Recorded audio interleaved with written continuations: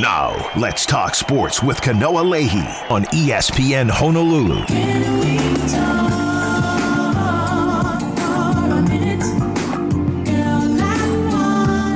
What's up, everybody? We hope your Friday is treating you well. This is Kanoa Leahey. This is Let's Talk Sports, coming to you live from Las Vegas, situated right here, right in front of the Cal Sports Lounge at the California Hotel and Casino. And I'm being joined here on this Friday by my guy, my resident football guru, and the guy who will be on the television broadcast tomorrow of University of Hawaii UNLV football, Rich Miano. What's up, Rich? How you doing? Doing well. I just had like a couple of mile walk, it seemed like, and there were all kinds of objects to look at. Yeah, so the walk up the Fremont experience, as it called, boy, is it an experience like no other. People watching to levels that you could never previously imagine. I've run down on a lot of kickoffs before in my life, and if you don't have your head on a swivel, you will miss something. Yeah, there's a lot going on for sure. A lot of shady stuff in some situations going on, but now we're at the Cal. We're feeling good. We see a lot of familiar faces here, as usually is the case here at the California Hotel and Casino, and of course so many people in town for this University of Hawaii UNLV football game. And we had an opportunity, Rich, to go check out UNLV. We have, as a part of our preparation for the game, some scheduled sit-down sessions with the coaches for both staffs. So we went out to Sam's Town, where the University of Hawaii football team stands, sat down with Timmy Chang and Jacob Yoro, and then we matriculated over to UNLV and the Fertitta football complex to sit down with Barry Odom and the coordinators for the Rebels. I think the first thing that obviously pops into your mind when you pull up there, Rich, is UNLV's facility, that Fertitta football complex, which was erected in 2019 and is now adjacent to a brand new double practice field where they can just walk through these glass doors from the weight room and out onto the practice field with this brand new artificial turf. It is a sight to behold. Yeah, and it was $36 million right in 2019, so I don't know what that inflation is worth now, but just peg it at somewhere around $45-50 million. Probably cost about $75 if you built it in Hawaii. But the thing is, I was tempted to not only get a protein bar and a protein shake and get some, hydration and nutrition, but I almost wanted to get my hair cut in their barber shop as they were like lined up for the barber shop, and then the nutrition, and then the weight room. I wanted to work out in there, and then I wanted to go into the hot tub, cold tub. The facilities are a Pac-12 level. Oh, yeah, for sure. And you would know that previously, when the Pac-12 was still kind of a thing that had potential to trend upwards. We'll see what happens in the future here. But UNLV had some of those aspirations. You have now this new head coach in Barry Odom who comes in. He is the first head coach hired by UNLV with previous FBS experience since John Robinson, who, of course, is a football Hall of Famer, was there at UNLV. I believe the years were 99 to 2004. And so Barry Odom comes in and has, at least through the first 4 games, a level of success that all the coaches that were hired in between that didn't have that previous FBS experience were not able to accomplish. And only 4 games in, true, but this is now a UNLV team that goes into this game as double-figure favorites against Hawaii and seems to be certainly, with 55 newcomers on the roster, headed in the right direction. Yeah, and I think it was 1987 Wayne Nunley, the last time they were 3-1. So you're talking decades ago when they got off to this type of start. And, I asked Mark Wellington, who is their sports information guy, when will we see big crowds? Because this is a transient town. It's a building community. It's a building program. And he said probably after a couple of consecutive bowl games. But when you look at the winning percentage of UNLV, it's right there where Hawaii was. And they've been to 3 bowl games in 3 decades. So this program has not seen a consistent winner in decades. And but I think the town's pretty fired up. Yeah, well, I want to get into some of the specifics here about UNLV because we had some interesting conversations, not just with the head coach, but also with Brennan Marion, the offensive coordinator, who used to be a receivers coach at the University of Hawaii under Todd Graham in 2020. And this guy has really built a resume and is going to one day, I think we're both convinced, be a head coach at the collegiate level. And I do want to get into what he created as an offense, the go-go offense. He is the architect. He is the creator. And we definitely want to get into some of the details of that and what awaits Hawaii in this game tomorrow. But wanted to once again officially welcome everybody. Happy Aloha Friday, of course. Here on this show, we refer to Aloha Friday as Kahala Friday on Let's Talk Sports with Kanoa Leahey. I'm wearing my Kahala Aloha shirt. You've been kind of ogling the style that I'm bringing here to the table just outside the Cal Sports Lounge there, Rich. And you can pick up a Kahala Aloha shirt as well. Just visit one of Kahala's 6 locations island-wide, or you can visit them online at kahala.com to get yours today. And so, Rich, when we talk about UNLV and we talk about the specifics of this offense, the go-go offense. So basically it's described by Brennan Marion as a two-back strong run, like hard, tough run, vertical shot offense. So it has that variety. It wants to be predicated on the run, a physical running game, but also with the potential to catch you over the top. When he first created this back when he was a high school coach, they were doing formations that would just blow your mind. Now, as you move up in levels, that becomes a little bit more frowned upon to be as radical and interesting in that regard. But what do you make of this go-go offense? Well, first you think about, he calls it, I think, 21 speed, which 21 means there's 2 backs, 1 tight end. Speed means instead of having that classic fullback, you have 2 fast running backs. So you think of 30 personnel where you have 3 receivers and 2 backs, but this, he wants to run the ball, so he puts the tight end in there with 2 backs, shotgun, go-go. The question is, can the go-go be a show for fourth quarters? And they haven't, really perfected that thing yet. But you see the culture changing. You see the athletes changing. You see the success in this program. And he's a charismatic young coordinator. And you're right. This is a program that's on the rise, and they're super excited about getting the Mountain West Conference started. Well, we saw the go-go offense certainly put on a show against UTEP last week, where they scored 6 rushing touchdowns. They accumulated a bleep ton of yards. It was also an offense that, like you said, hasn't necessarily been consistent through 4 quarters, but it was strong enough when it needed it to be the most against Vanderbilt, when they had to come from behind and win after Doug Brumfield, their starting quarterback, went down with an injury. And you have former Kaimuki Bulldog, Jaden Maiava, who then entered the game, and he was able to rally the troops. And in the process, he was named Mountain West Conference Freshman of the Week, got the start last week against UTEP as well. That is the big mystery as to who is going to be the starting quarterback tomorrow. Barry Odom seems to be still attached to mum being the word. It'll be a game-time decision, at least by all accounts. But this is an offense that we have seen a level of explosiveness here in different stretches through the last couple of weeks. Yeah, and Jaden Maiava, I remember when he was at Kaimuki High School before he transferred to Liberty, and I watched this kid, he was a big, strong-armed, athletic guy, and I knew he was going to have success at the D1 level, and it's probably come a little quicker than some people thought, because Brumfield's a captain. Brumfield's got twitch. He's that 11th guy. He's the guy you have to defend against. He's that +1. He's really athletic, and he's had some success in this program, but Jaden Maiava can throw it. He can run. They're not changing their plays, their playbook, their scheme, anything that they do offensively, because this young freshman is the real deal, and it's exciting. Yeah, I think the thing that stands out to you the most when you watch this offense and watch both quarterbacks in there, Brumfield, who is 6'6", 225, fleet of foot for sure. Jaden Maiava, who might not quite be the same runner when he gets full gait that Brumfield is, maybe not quite as slippery, but very similar in his ability to utilize his leg as a versatile threat type of QB. But he's a big guy, too. He's about 6'4", 6'5". He's 220 pounds. And so these are 2 QBs that really look the part, and they can see with their size, they can see things on the field that maybe a lot of other QBs can't. Yeah, and against Vanderbilt, right, which was SEC team, although they got to play them at home in this beautiful $1.9 billion Allegiant Stadium, it was 17-0 in the second quarter. Maiava came in and engineered and constructed a drive after drive after drive. One of the most exciting games I've seen, one of the best comebacks that I've seen in college football this season. And it's hard when your backup comes in and plays so well, when you have a captain, a senior, a guy that's been there, done that.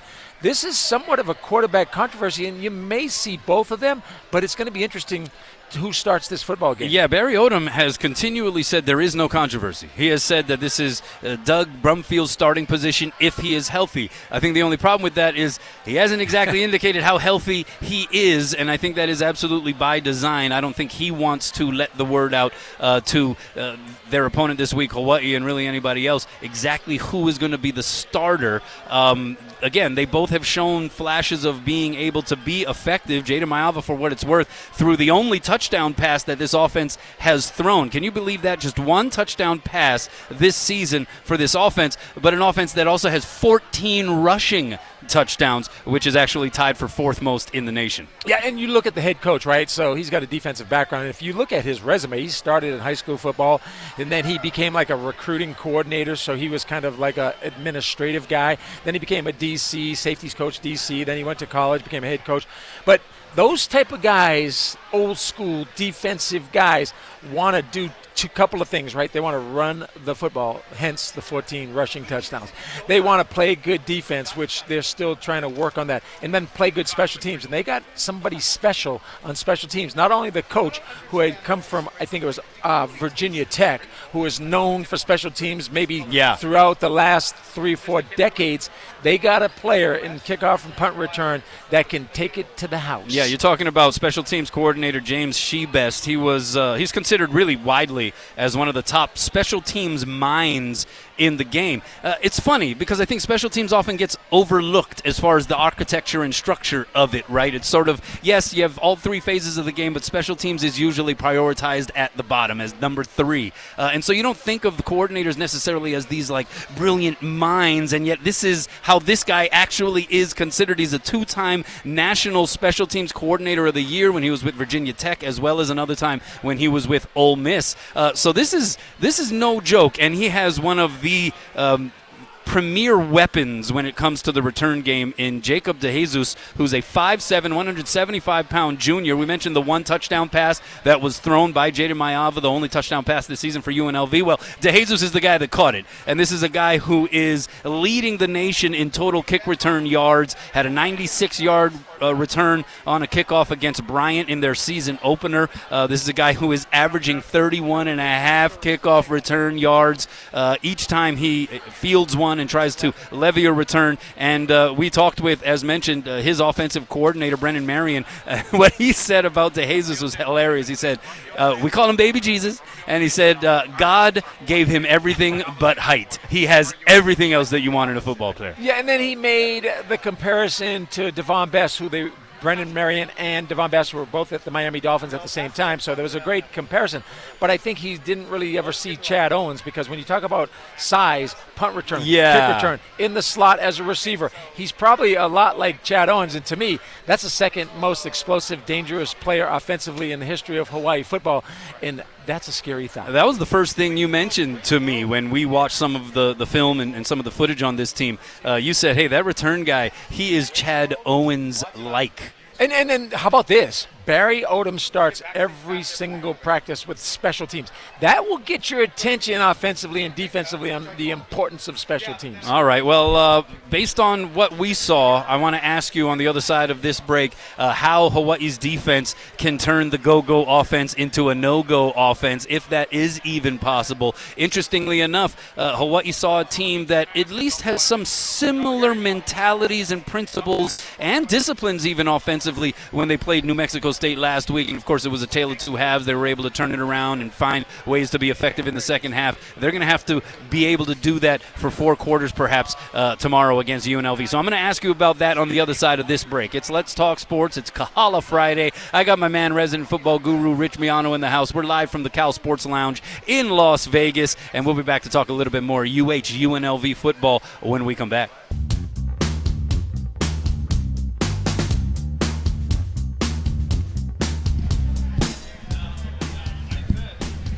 What's up, everybody? Welcome back. Let's talk sports. Kanoa Leahey here, coming to you live on this Kahala Friday edition of the show from the Cal Sports Lounge. That's right, we're live in Las Vegas, and I'm being joined by my resident football guru, none other than Rich Miano. 808-296-1420, by the way, the number to call. You can text in via the Zephyr Insurance text line. We're talking about UNLV. Hawaii going to be going up against this go-go offense. How do they turn it into a no-go offense, if that's even possible? A little bit later on in the show, we're going to be talking about how the Rainbow Classic in men's basketball is going to be a no-go here for the first time in forever. We're going to be talking with Brian McInnis of Spectrum News, as he was the one who broke this story, and he's going to break down some of the further details of it. So the no-go is going to be a theme here for the next couple of segments, but let's hit the text line, because we do get a text here hoping Verdell Edwards is back. And also a happy Aloha Friday.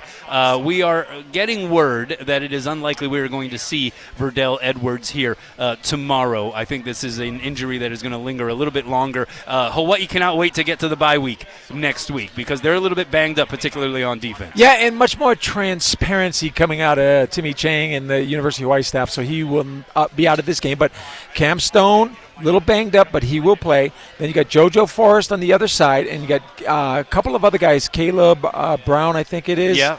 And so they're thin at the cornerback position. Verdell's a captain. Verdell gives you that strength, that size, that length, that experience. So that is a big loss. He is a very good football player, and Hawaii will miss him. Yeah, so that's among the injuries that Hawaii is going to have to overcome. We already know, obviously, about Logan Taylor, but even some of the guys who were like the second-tier guys, the next man up guys. Nalu Emerson, Anthony Sangupolutele, former UNLV Rebel, as a matter of fact. He's probably going to be out as well. Ezra Ivaimalo is out. That's right. Those are 2-3 techniques, and if you follow football, 3 techniques, basically a pass-rushing specialist, guys that line up on the edge of the guard, and not having those 2 guys will – They need depth at the defensive line position. As good as Sauce Gardner is, I think for Sila it will be activated this game. So there is some depth, but it's those quick guys sometimes that make a difference on 3rd and long and passing situations. All right, so let's try to translate that now with some of the personnel issues that Hawaii might be dealing with on the defensive side. How do they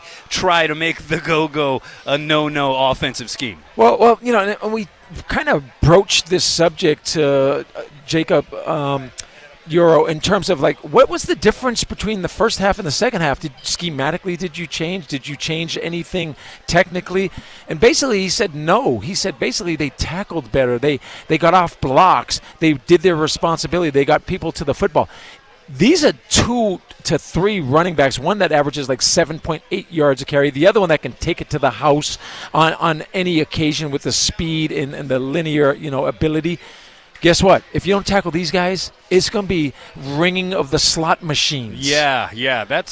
There's some speed out there on the field, and I think that we are starting to see the Miami Dolphins being a prime example of this, that the acquisition of speed on speed. If you can get enough guys who have that kind of, if not elite level speed, can at least run well enough to give you a little bit more of that edge. We're seeing that that's becoming a very popular mentality and approach here in college football and the pros, and UNLV has some of that. Yeah, they have the speed, and the thing they have, I think, that's better than anybody Hawaii has faced this year is the dual-threat quarterback. And when I say that, University of Albany had a dual-threat quarterback, but he didn't throw it that well. We saw that New Mexico State University had a dual-threat quarterback, but again, he didn't throw it that well. I think Maiava throws it better than both of those guys and runs comparable. I think Brumfield, on the other hand, runs better than those guys and throws it comparable. So this will be the +1, the 11th guy that you have to defend against, the end who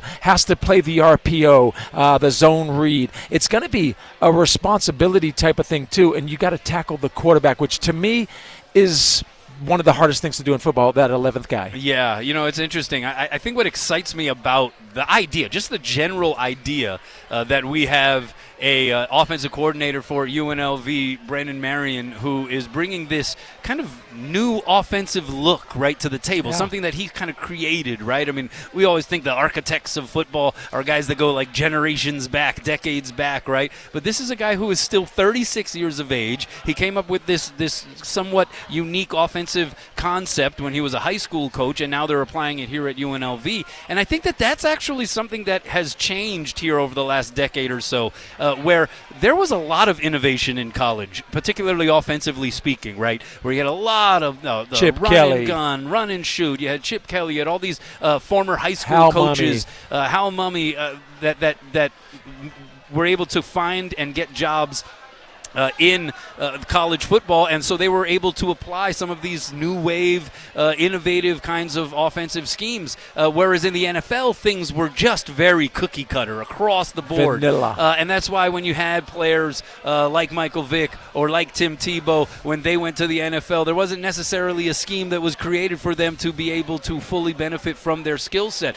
That has changed here over time, where now you see more of the offensive innovation in the NFL, all these young coordinators and young head coaches, and if anything, college has now become a little bit of a cookie-cutter type of game where a lot of the offenses across the board just kind of look the same and borrow the same elements from each other. And so to me, it's kind of exciting that we're about to see this, for the fifth game this season, and now here matched up against Hawaii, this offense that is kind of new and kind of innovative. Yeah, it will be interesting to see, right, how much 21 personnel gun, 2 backs, 2 fast backs, no fullback. So you're right, the innovation and the ability, and you asked him point blank, a lot of defensive-minded head coaches do not want innovation on offense. They want 3 yards in a cloud of dust and the right to punt. They reserve the right to punt. This seems like Brennan Marion is actually running this thing.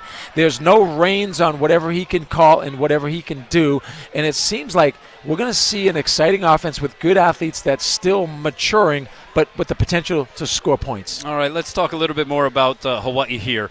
Who has impressed you the most on the defensive side of the ball? It would be easy to say like somebody that most people wouldn't expect, like a Daniel Sauce Williams. Williams, yeah. He's been pretty impressive. And he has, not just the strip fumble, right? And then, Ku'ao Pehopa. I like guys that do their job, that are tough, that are old school, that maybe don't show up in the box scores, whatever else. And then, you had flashes of Logan Taylor early. You had flashes of Nalu Emerson. You see Peter Manuma coming on. So there's some guys that are, coming on. But if I had to pick a guy, I might even go with someone obscure like a Andrew Choi. You don't hear from him because he does what he's supposed to do each and every play. Yeah, however, he does, and certainly doing more so this year maybe than ever, put up some numbers, right? Tackles. 17 tackles for him. He has a sack. He has 3.5 TFLs, tackles for losses. And so, yeah, Andrew Choi, I think, is a good one. He's kind of a steady Eddie type of piece of this Hawaii defense. Knock on wood, he's been able to remain healthy here for this first stretch of the season. But again, this is a Hawaii team that cannot wait to get to the bye week. And if they can somehow find a way to win this game, they go into the bye week with the good feels of now a winning streak. You would be going into your next game against San Diego State. You would be 3-3 on the season. That would be a completely different kind of paradigm and lens to see the rest of the year through than if you're going in 2-4, you're banged up, and now you got to go into the bye week, hope you heal up in time for San Diego State. It would be psychologically a huge difference, right? Mentally, a huge difference. And what you were alluding to also or mentioning was they'll be 1-0 in the Mountain West Conference. They will be that much closer to winning 7 games, and being bowl eligible. They'll feel good about themselves. There's nothing like, and I can tell you from a former player, whether it's in the NFL, whether it's college football, even in high school football, when you win and you have a week off, coaches, hey, we'll see you guys Wednesday. They might give you an extra day off. You're going to feel better when you're practicing in that bye week when there's nothing to practice for other than fundamental football. There's so much that matters, and you could see Timmy Chang being a little bit maybe more nervous than he normally is. You could see that in the head coach for the UNLV in terms of this is important. What do you make of that? Because I agree with you. It seemed like Barry Odom was pretty buttoned up. Like he didn't want to really give us too much, and we always have to, as the Spectrum Sports and Hawaii announcing team, like we always have to kind of fight against the suspicion that other coaches might have of we're going to relay information that shouldn't be relayed and that kind of stuff. Like we're sort of the opposing team's crew, so to speak. So I get that to a degree, but he seemed particularly terse in our talk with him. And even Timmy, who is always forthcoming, always so open, loves talking with us. We really enjoy our sessions with him, but there seemed to be a certain anxiety there. Why do you think? I think this 9th Island Showdown, not just because it's the Pineapple Trophy, not just because, what it means to people in Hawaii and how many fans are going to be up here, and it might be somewhat of a neutral crowd. Here's what I think. I think both of these programs have hired new coaches, one last year, one this year. Both of these programs have been in the bottom of the Mountain West Conference in terms of winning percentage over the last decade or even longer for that matter. And I think besides the facilities, which are just opposite ends of the spectrum, the money coming in, whatever else, it's like when you're a young head coach and you're trying to revive a program, it's really important when you go against someone that's kind of like you, other than in terms of money and finances and facilities. This is a team that this town has waited for years. It seems like Hawaii has waited a long time, too, for a consistent winner. Has it not been one of the biggest head-scratchers in I college say football that every year, that UNLV doesn't have a more powerhouse football program? They seem to have all the resources necessary. Yeah, and when they decided to share stadiums with the Raiders in $1.9 billion Allegiant Stadium, when they built that new $36 million in 2019 Fertitta Sports Complex, I was going like, these guys are making all the right commitment. And when you heard the alignment of the head coach, the chancellor, the everybody else in this town about building a good football program, this might be the guy. And we've said that before, and it has never come to fruition, but it seems like he understands recruiting. He doesn't have training wheels on. You're not teaching a guy how to become a head coach at the college level. He's done that at the FBS level in Missouri. You didn't necessarily get that from Marcus Arroyo, right? He seemed like he was a first-time head coach, and some of that could be a little bit more evident. Barry Odom, I think, understands what comes along with being a college head coach. Now, the Tony Sanchez era is an interesting one because while they didn't have the success on the field that they wanted to, he came over from Bishop Gorman.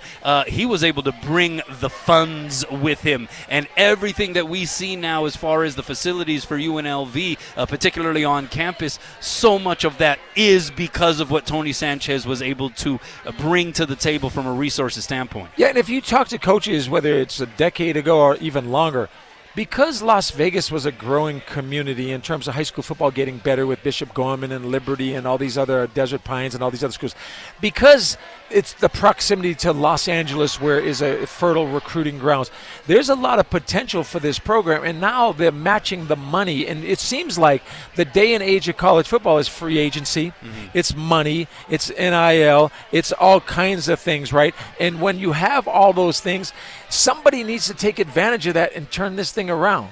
It's getting pretty wild in here. We're at the Cal. We're in front of the Cal Sports Lounge. Kanoa Leahey alongside my resident football guru, Rich Miano. And is it me, or is there like a little bit more of a buzz around here, as if a lot of people have just gotten to town, that they're here maybe for this UNLV game? A lot of Hawaii people, it seems, whether they're expats or whether they're people that did make the trip to get up here. It just feels like things are a little livelier than even they have been the previous 2 days we've done the show. Well, for people that haven't been to this side of town, haven't been to this hotel, it's like the shakas, the masks. You see like the Cal Lees and you see the Riley Wallaces and you see everybody. You could take this and literally transport it to Kalihi even, and you'd, like the brothers here, Leeward Bowl, and you'd have the same audience, bro. Yeah. This is all about brada. Yeah, but there's something stern. I think the brotherhood. I think it feels like, okay, we are inside of 24 hours from kickoff, from game True. time. I agree. There the is countdown's begun. Yeah, there's something stirring here, and we'll continue to count it down as well. I got Rich Miano with me. We're live in Las Vegas. This is our Friday edition of the show.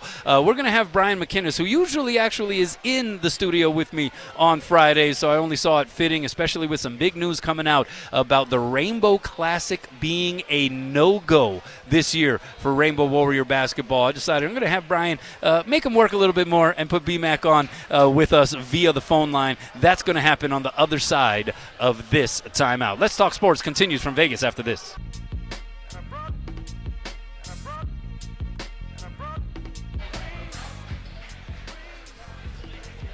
What's up? Welcome back. Let's talk sports. Kanoa Leahey here, live in Las Vegas, right in front of the Cal Sports Lounge with my man Rich Miano, our resident football guru. We have been talking about UNLV. Of course, that game going down tomorrow. Rich and I will have the call for Spectrum Sports pay-per-view coverage of that contest. But some big news coming out this week, and actually broken by one of our guys, one of our good friends, and a guy who actually serves as a co-host for my show, usually on Fridays, Brian McInnis of Spectrum News, breaking the news that the Rainbow Classic is a no-go for this 2023-24 Hawaii men's basketball season. The Rainbow Classic, of course, is one of the longest-running preseason, quote-unquote, tournaments. Goes back to some of the classic days in program history. I have a particular connection to the Rainbow Classic because it was started in 1964, and my grandfather, Chuck Leahey, had a big hand in it because of his ties with the Navy as a former naval chief, was able to house a lot of the mainland incoming teams on base, and so that gave Red Rocha and some of the other powers that be at UH the opportunity to host this tournament. And so this strikes me as something that is awfully sad, and I want to talk with BMAC a little bit more about it, and he joins us via the phone line. BMAC, how you doing, bro? I'm doing good, man. Getting a little FOMO not being able to be there with you guys, and that that picture that's made the rounds where seemingly every media member was in, and at least one person mentioned to me, "Oh, I thought you were up in Vegas because I saw you in that picture." And I said, "Nope, no, one of the few who got stranded." Yeah, that's right. But you know what? Look at it this way. You will have much more money at the end of the week than a lot of us who did make the trip because of the losses that most of us are getting gashed with here. But we do wish you were up here. However, you've been busy certainly breaking this story. You were the first to report the Rainbow Classic being a no-go. What are the details surrounding this? As I mentioned, I understand the logistics and difficulties of a team that's in the middle of the Pacific Ocean like Hawaii trying to convince other teams to come out here and play this team that is, I think in its current iteration, a tough out on its home floor. I think that's understood, and yet here we are now coming to the realization that one of the longest-standing traditions with regard to that Hawaii program is going to be a non-starter here for this season. What have you learned about the conditions around this thing? Yeah, well, as you pointed out, I mean, this is a staple of the program. Goes back to '64 in its old 8-team format when you were bringing in some of the blue bloods in the country and biggest college basketball stars around. So, it did kind of dwindle over time in prestige as all these other multi-team events cropped up to the point where the Diamond Head Classic, took the pole position as UH's premier holiday event in 2009. So, but it's still been a sentimental part of the annual schedule. They shifted it to the start of the season. UH coach Aran Ganat actually had a hand in doing that at the time as the UH assistant coach under Bob Nash. And that's where it's remained since 2009. But there's actually a little bit of a precedent for this. Gib Arnold, this happened one time, him and his staff, going into the 2011 season, they could not fill it out because certain teams didn't want to play each other. And it got to the last minute, so they said, hey, we're punting on this until next year. This is kind of the same situation that's happened to Aran Ganat and his staff.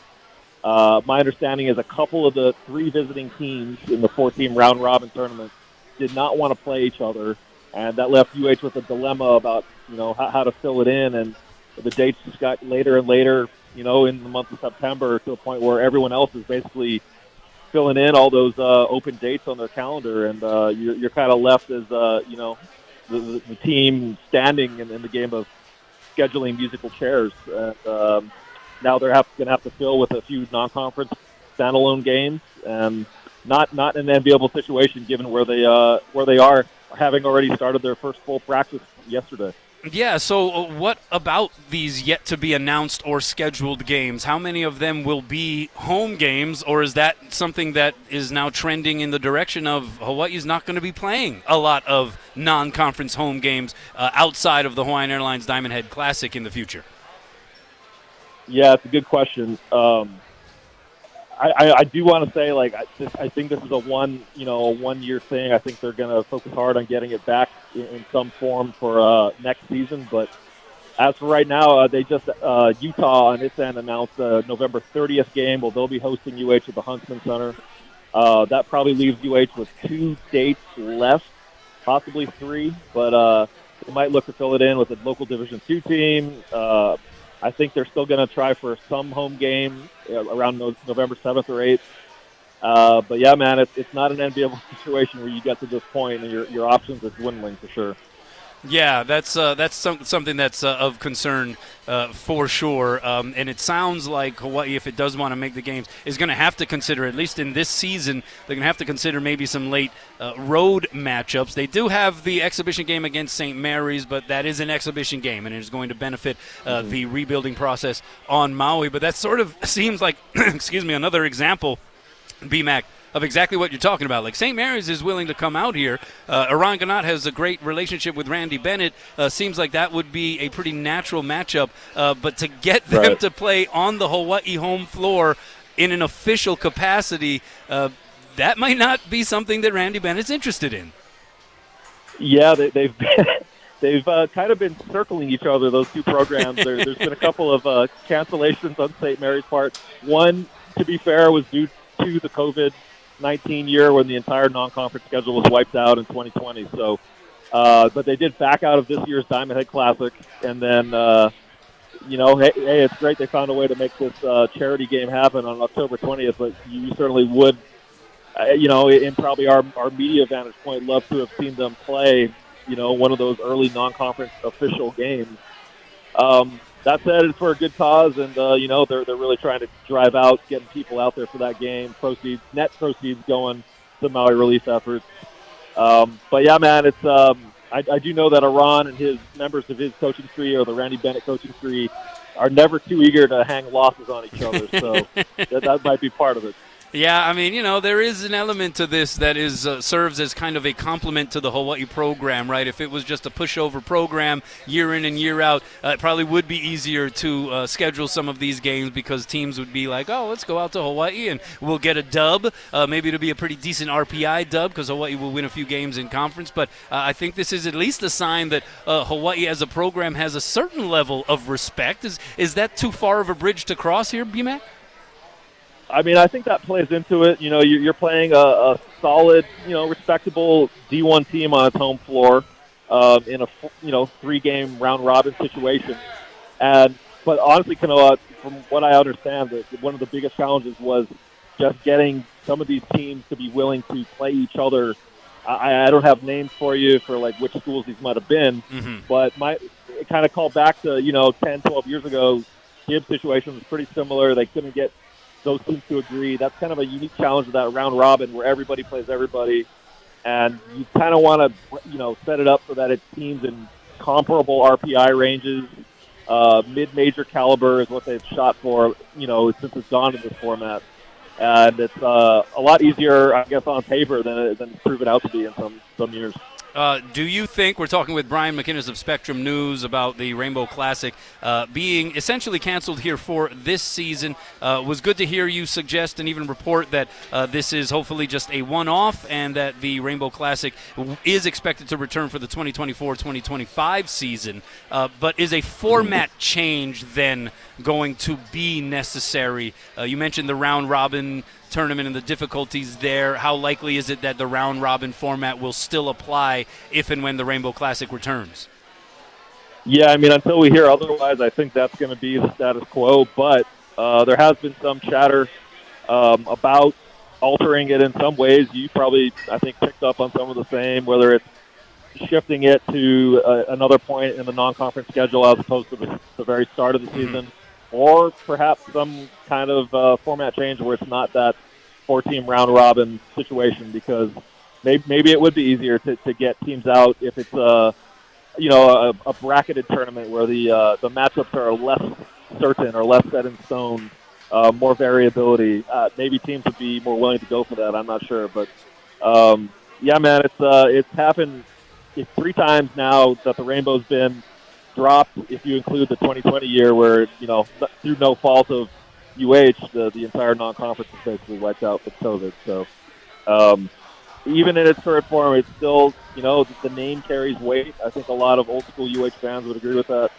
And not having it there just doesn't feel quite Yeah, right. yeah. Again, I mentioned my personal connection to the history of the Rainbow Classic, but also just as a fan, right? Like, long gone seem the days, like so far off now seem the days of when you had the Blue Bloods, as you mentioned. And I think the year that stands out to me was 1992, where you had North Carolina play Michigan in the Fab Five in the Rainbow Classic. Jalen Rose would win the game for Michigan on a tip-in at the buzzer. Those two teams would go on to rematch for the national championship, and North Carolina would win that one in the famous Chris Webber timeout game. And you know what was funny about that? That was only the semifinal of the Rainbow Classic. Kansas ended up winning the thing in the championship round. Just wild. It feels like it was so far off now. It really, I mean, so many of those classic Rainbow Classic battles happened in the Blaisdell, right? And that kind of predates me and following the program. But even the Hawaii win over number 2 Kansas, that was the championship game of the Rainbow Classic at the Stan Sheriff Center in its early years, so the late 90s. It's an event that has endured. As you said, it's been one of the longest running multi-team events in the country. I believe it was, at least when it was held on Christmas time, the oldest Christmas time tournament in the country until they changed it, at least. So, it has gone on to get a little traction as far as this thing being canceled this year on social media, and I think that kind of proves that the name does still carry some weight. All right. Well, B-Mac, we appreciate it, man. Thanks for making the time. Great job on the reporting on this story, and we will be talking to you again soon. We miss you here in Las Vegas, my man. Hey, keep those dice rolling, my man. All right, you got it, B-Mac. Take care. Take care. All right, Brian McInnis of Spectrum News. I'm still here in front of the Cal Sports Lounge, being joined by my buddy, resident football guru, partner for Spectrum Sports pay-per-view broadcast of UH football, Rich Miano. We're going to take another break. When we come back, we'll get into our best and worst, and then we're going to sign off for the rest of the week, because it is the weekend for us, which means it's almost game time for the UH Rainbow Warriors against UNLV tomorrow. That's coming up after this.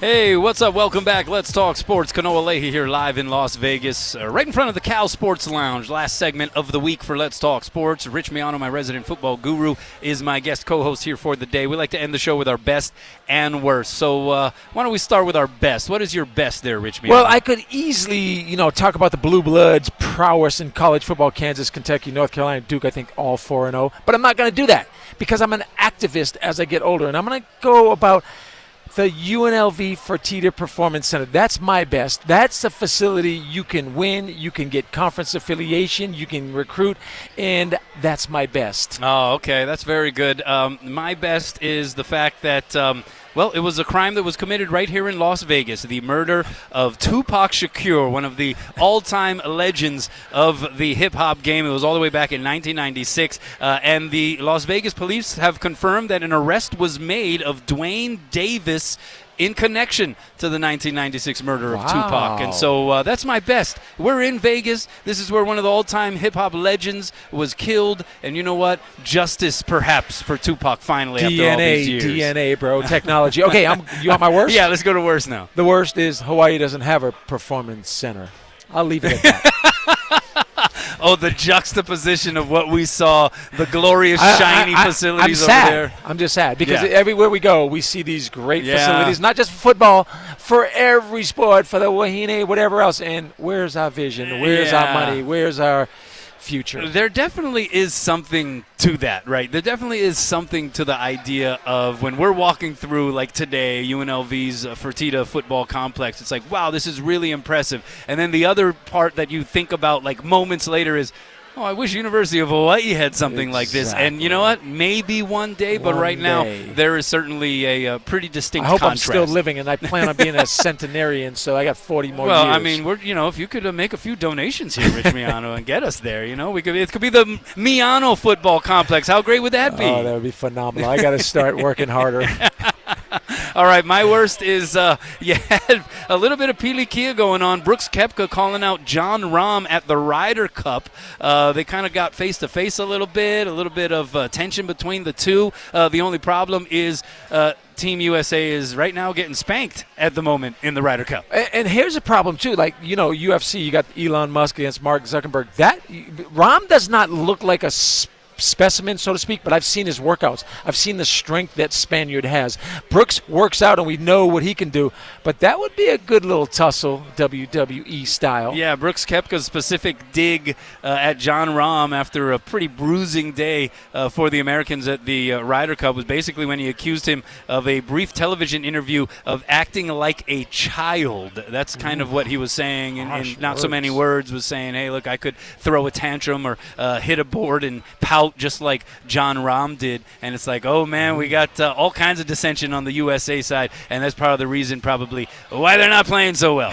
All right, well, we'll end the show with one added best. All right, we got about a minute left. One added best, and that is, and I know that this has been the case for all the shows, but a huge shout-out to the people, the good folks here at the California Hotel and Casino for housing us, for setting us up. We got a cool little table here right outside the sports book, the Cal Sports Lounge, and they have just been nothing but supportive and cool, and the hospitality has just been off the charts. We're right here in the open, and it's so funny. I'm sitting next to John Veneri yesterday, Mark Veneri Wednesday, you today, and like the countless number of people that come up to like want to say hi to you, Rich Miano, and want to take a picture with you, even while we're on the air. It's like, wow, this is something. But the Cal puts us out right in front where we can be among the people, and I just kind of want to thank all the good folks here for making that happen. My demographics are definitely getting older.